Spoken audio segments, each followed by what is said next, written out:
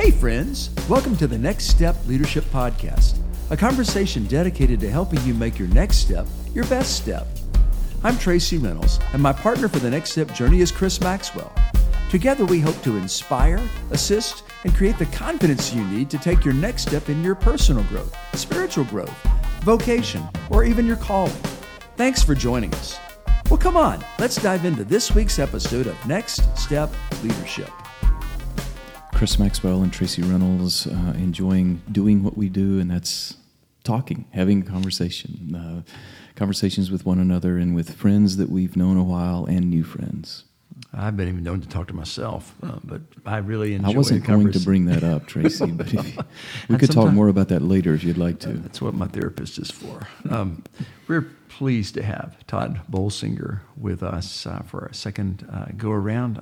Most recently, Todd has written Tempered Resilience, and we were talking more about that kind of thing. But before we dive back into that, Todd, tell us a bit about how people can find you and... so how do we find Todd? You're not hard to find. I didn't find you. I'm not hard to find. I serve as the executive director for the Church Leadership Institute that's at Fuller Seminary. I helped found it. We do a bunch of research there on how do we help churches navigate change well. And then I'm the co-owner and founder of A.E. Sloan Leadership company. It's aesloanleadership.com. My wife and I own this little company together. It was named after our mentors. These older couple. They were in their late 60s, and they gave their life to Beth and me when I was a young pastor. Wow! And in many ways, they promised to give us a great ministry and a great life, and they cared for us deeply. And in their honor, we do our work with leaders today. Todd, there's a couple of times you've mentioned that. You've obviously had some very significant mentors in your life. Your earlier pastor, doing that, people that have invested in you. Is that kind of what has stemmed wanting to do that, to give something back? Yeah, the experience, probably the most fundamental experience I've had of leadership is that everybody talks about leadership being lonely. And what I realized is leadership can be lonely. But very often leaders choose to do it alone. Like we choose, we're like, I'm going to get this thing done. I want to make sure this is done right. If I'm going to do it right, I'm going to do it myself. And we start realizing that that's actually a contradictory. Leaders are really about bringing people together. And one of the first things that I had to learn is that God brought people in my life to make sure that I wouldn't be alone leading. And the more I was able to see them and experience literally, like not only the great cloud of witnesses biblically, which some of my mentors are now there in heaven, but really surrounded me even when I was a young leader being developed, is become the center of what I do. I mean, every single day I wake up and I work with either churches or pastors or presidents of schools. Today I talked to a president of one seminary and a denominational leader of another denomination, of two pastors on a pastoral team in a large church in Florida. I mean, I work with leaders every single day, helping them basically be able to lead change well. And so my job now is to be that kind of mentoring, coaching, consulting person. Right. And you stepped out of a pastoral role for 17 years? Yeah, 27 years total as a pastor. Gotcha. 17 years as a senior pastor. Loved it. And what I realized is my heart more and more and more was going toward leadership development. And so I was invited by President Mark Labradon to be his first appointee. I was a vice president. And really my job was to help them think through how theological education needs to change. And after 7 years of doing a bunch of different initiatives that were pretty innovative around the school, we finally got a strategic plan passed that we knew what our future was. And I said to him, you're going to need someone to administrate this. Yeah. And I'm really not, I really feel like my calling is to work with leaders doing change. And so if you need me to, I'll leave. And he said, why don't you stay and do that here? So I'm a little bit like a doctor who has my own medical practice. I've got my own consulting company. And then I teach at the med school and do research at the med school also. That's what I get to do at the seminary. So every day I just work with leaders. And all the things that you've done in the past have helped pave the way and made you where you are. I love that we're all people in process, and that God uses those things not only to fashion us as we're achieving whatever the mission is, that we're being changed in the process, and that's where the leadership happens. Your last book about resilience, and you talked about blacksmithing. Tell us a bit more about that and kind of what's at the heart of that. Yeah, so it's blacksmithing is such an interesting metaphor because it's like this violent art form, right? You've got steel and fire and anvils and hammers, and you walk into a blacksmith shop. The very first time I ever walked in, I'm wearing t-shirts I'm wearing a t-shirt and jeans, and I'm signed up for this blacksmithing class. They give me earplugs. That's all they gave me. I'm thinking I'm going to get chain mail or leather boots or leather gloves or a helmet. Right. Nope, earplugs. And before I know it, they've given me a pair of tongs and a thing of steel, and I've got it in the fire, and I'm blacksmithing. And I realized this is the experience that people have when they get into leadership. Right. Like, I signed up for this. I'm ready to do this. All I had done in that class is sign something that made sure they knew that I knew that this is dangerous, right? That you may not get out of here with all your limbs or your fingers. And I keep thinking that's kind of what happens to us in leadership. Like this is more fraught than we thought. Right. And we're in it. And I said, what happens to leaders is you're in the fire before you realize what you signed up for. And that's hard. And one of the hardest parts of it is you get asked to be a leader right after you were good at something that was not leading. Right? So if you're a really good speaker, they might ask you to preach. And if you're a really good preacher, they might ask you to be the pastor. Right. And pretty soon you realize really quickly that you can be a really good preacher and not know anything about leading a congregation. Absolutely. Yeah. And that, oh my gosh, what did I sign up for? Like I would... just like, and it happens in the world all the time too. Everybody, a salesperson becomes a sales manager. In academia, the person who publishes the most, they make the dean of the faculty. Like sitting alone in a library writing articles is the same thing as running an entire faculty. It's just, that's the challenge of leadership, is that you have to go from being an expert to the person who's actually leading the learning while you're in it real time. That's kind of good news, bad news, though. We work at a college here, and there's a sense by the denomination that you're training that next generation, and they want to know, are they prepared to do this? Well, no. There's only so much you can learn in a classroom, and no matter how many internships you have, like you said, before you realize it, you're in the fire. Yeah, as you were making those statements, it just really got to me because I have a pastoral heart. I love that. I love pastoring people, and I love the Word. And I can remember growing up, the denomination I grew up in was the Methodist Church, and just the structure of that was the role: preach the Word and pastor the people. Yeah.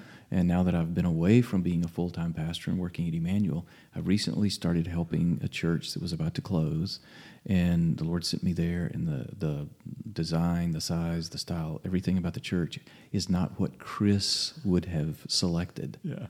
But that's why I was sent there, because it's not to be about me. Yeah. And I was reminded, preach the Word and just pastor the people. Yeah. And now God is bringing in other people so we can be more of that team. Yeah. And I love that. Yeah. I love that. But it's sad to me that we've equaled, if you do this, it's just the way you were describing. If you do this, then you have to have all of these titles. Yeah. Well, one of those titles may not be mine. Right. It may not be how I'm wired. Right. Yeah. Yeah, it's an interesting thing, the way you described it, because one of the hardest parts about leadership is this gap between who we are and what God needs us to become. It's the transformation, right? So I always say, my favorite quote by Ronald Heifetz, who's the person who's kind of behind this adaptive leadership stuff, is leadership is disappointing your own people at a rate they can absorb. Right? And none of us got into ministry because we wanted to disappoint people. It's like there's a God we love. There are people we love. We want to introduce the people we love to the God we love. We want to do that by building a church they would love. What's not to love? Yeah. Well, as soon as you start having to see, hey, there's a God we love and there's people we love, and we're going to have to build a church that helps them be transformed. That means we're going to have to be transformed. That's right. That means the church is going to have to transform. Nobody likes going through transformation. Yeah. Change is experienced as loss, they tell us. People aren't resisting change, they're resisting loss. So you're having to help people go through loss in order to get the church they will love. It's just so hard. We are and that's what I mean by the fire. We are in these vulnerable moments where we are asking ourselves deep questions about our own capacity. And that's where the transformation begins, is when we're vulnerable before God and God begins to shape us. You mentioned in the book, beyond the fire, the anvil. Yeah. Take us there. Tell us the beauty of that. Well, so when you're in the blacksmithing class, one of the things that happens is that they'll tell you a few minutes in to pull out the steel. And when you pull out the steel the first time out of the fire, it's the same color and the same consistency as it was before. It's gray and hard. It's just 700 degrees. It'll burn the skin off your hands, so don't touch it. But there's nothing you can do with it.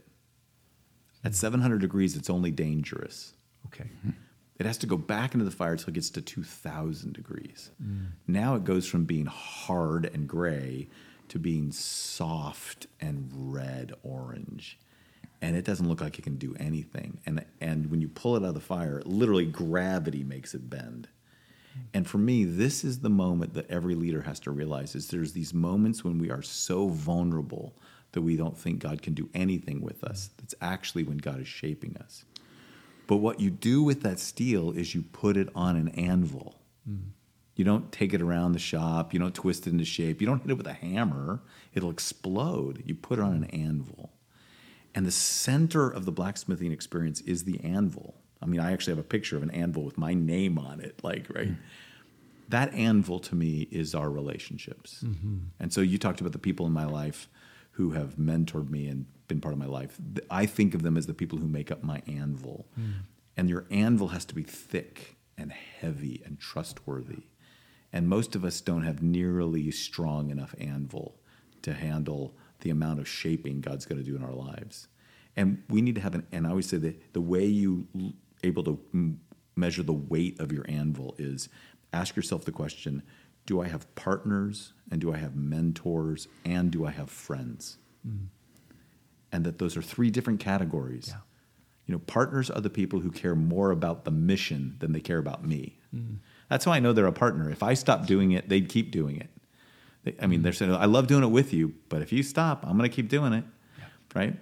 Your friends are the people who care. Obviously, my friends are the people who care about me more than they care about the mission.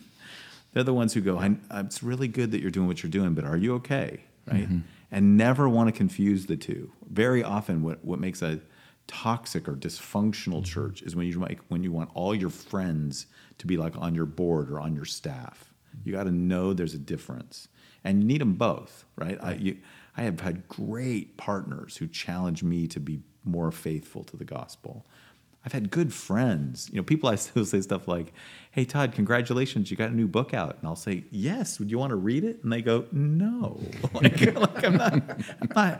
I'm your friend. I lived it. I don't right. even read it. But I'm not interested in that leadership thing. That's your thing, right? But there's a group in the middle. If the partners are the people who care about the mission more than they care about me, and my friends are those who care about me more than the mission, the mentors, those are people who care about me for the sake of the mission.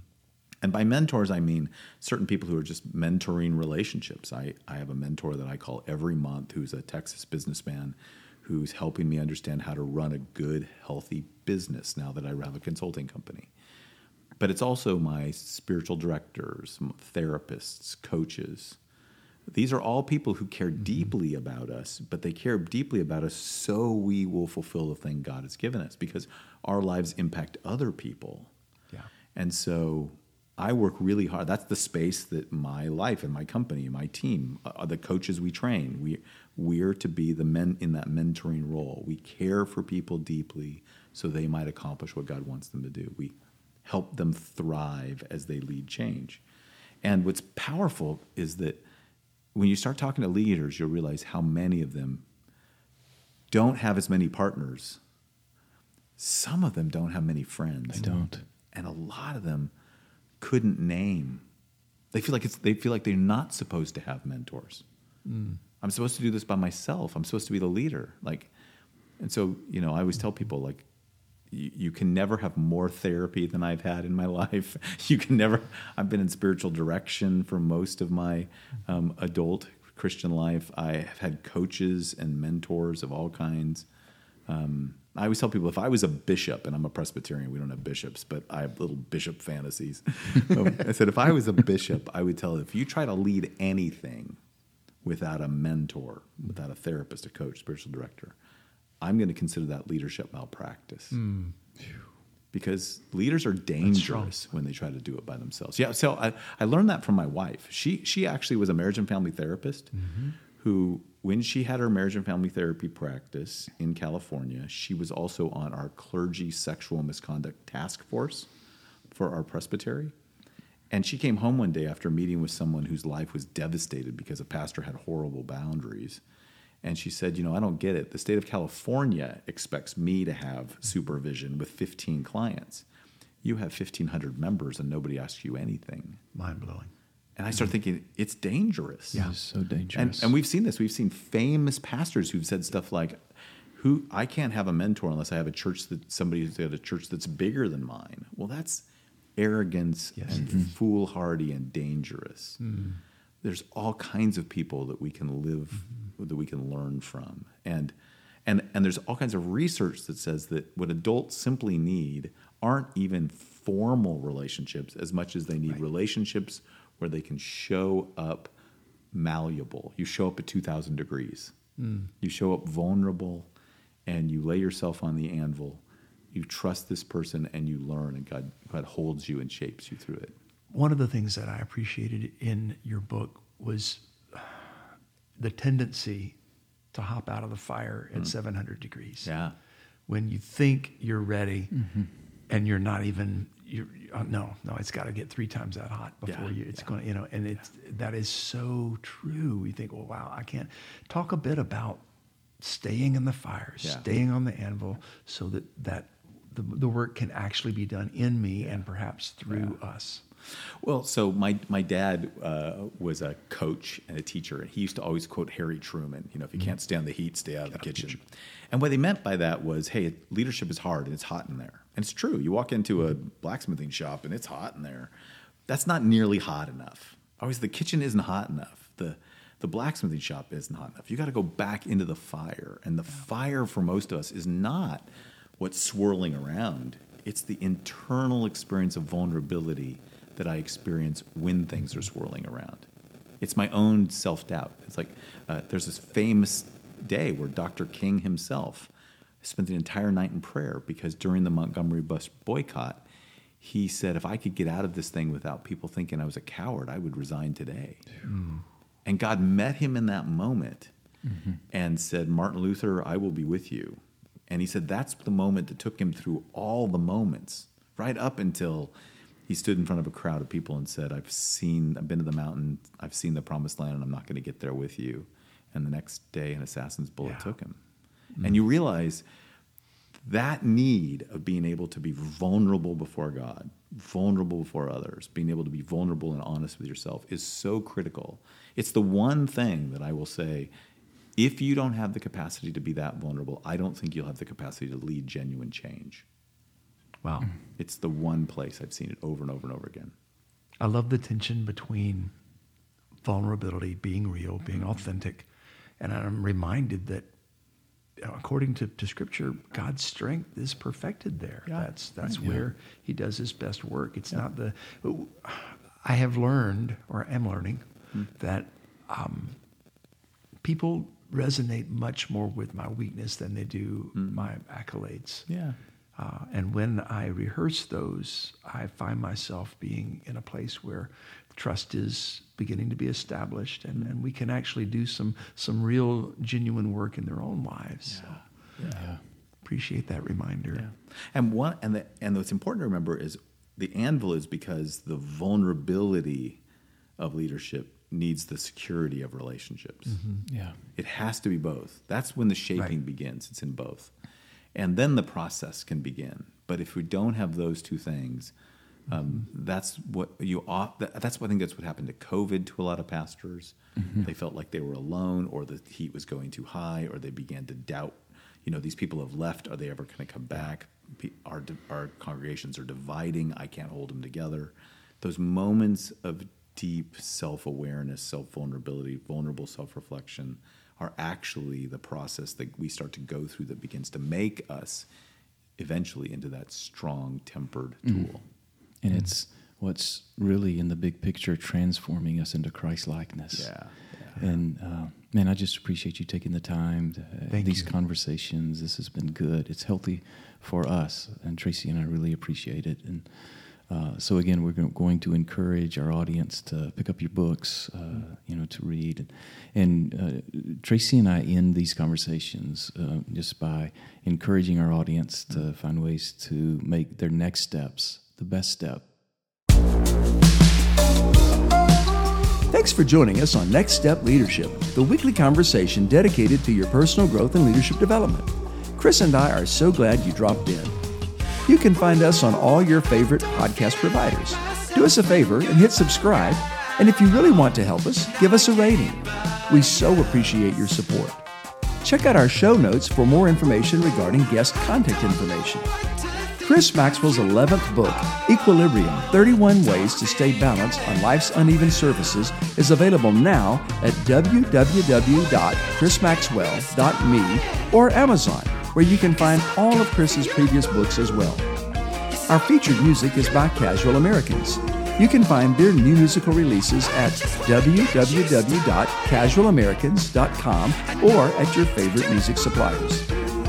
We release Next Steps Leadership each Thursday, so join us again next week on the Next Step Journey, a conversation dedicated to helping you make your next step your best step.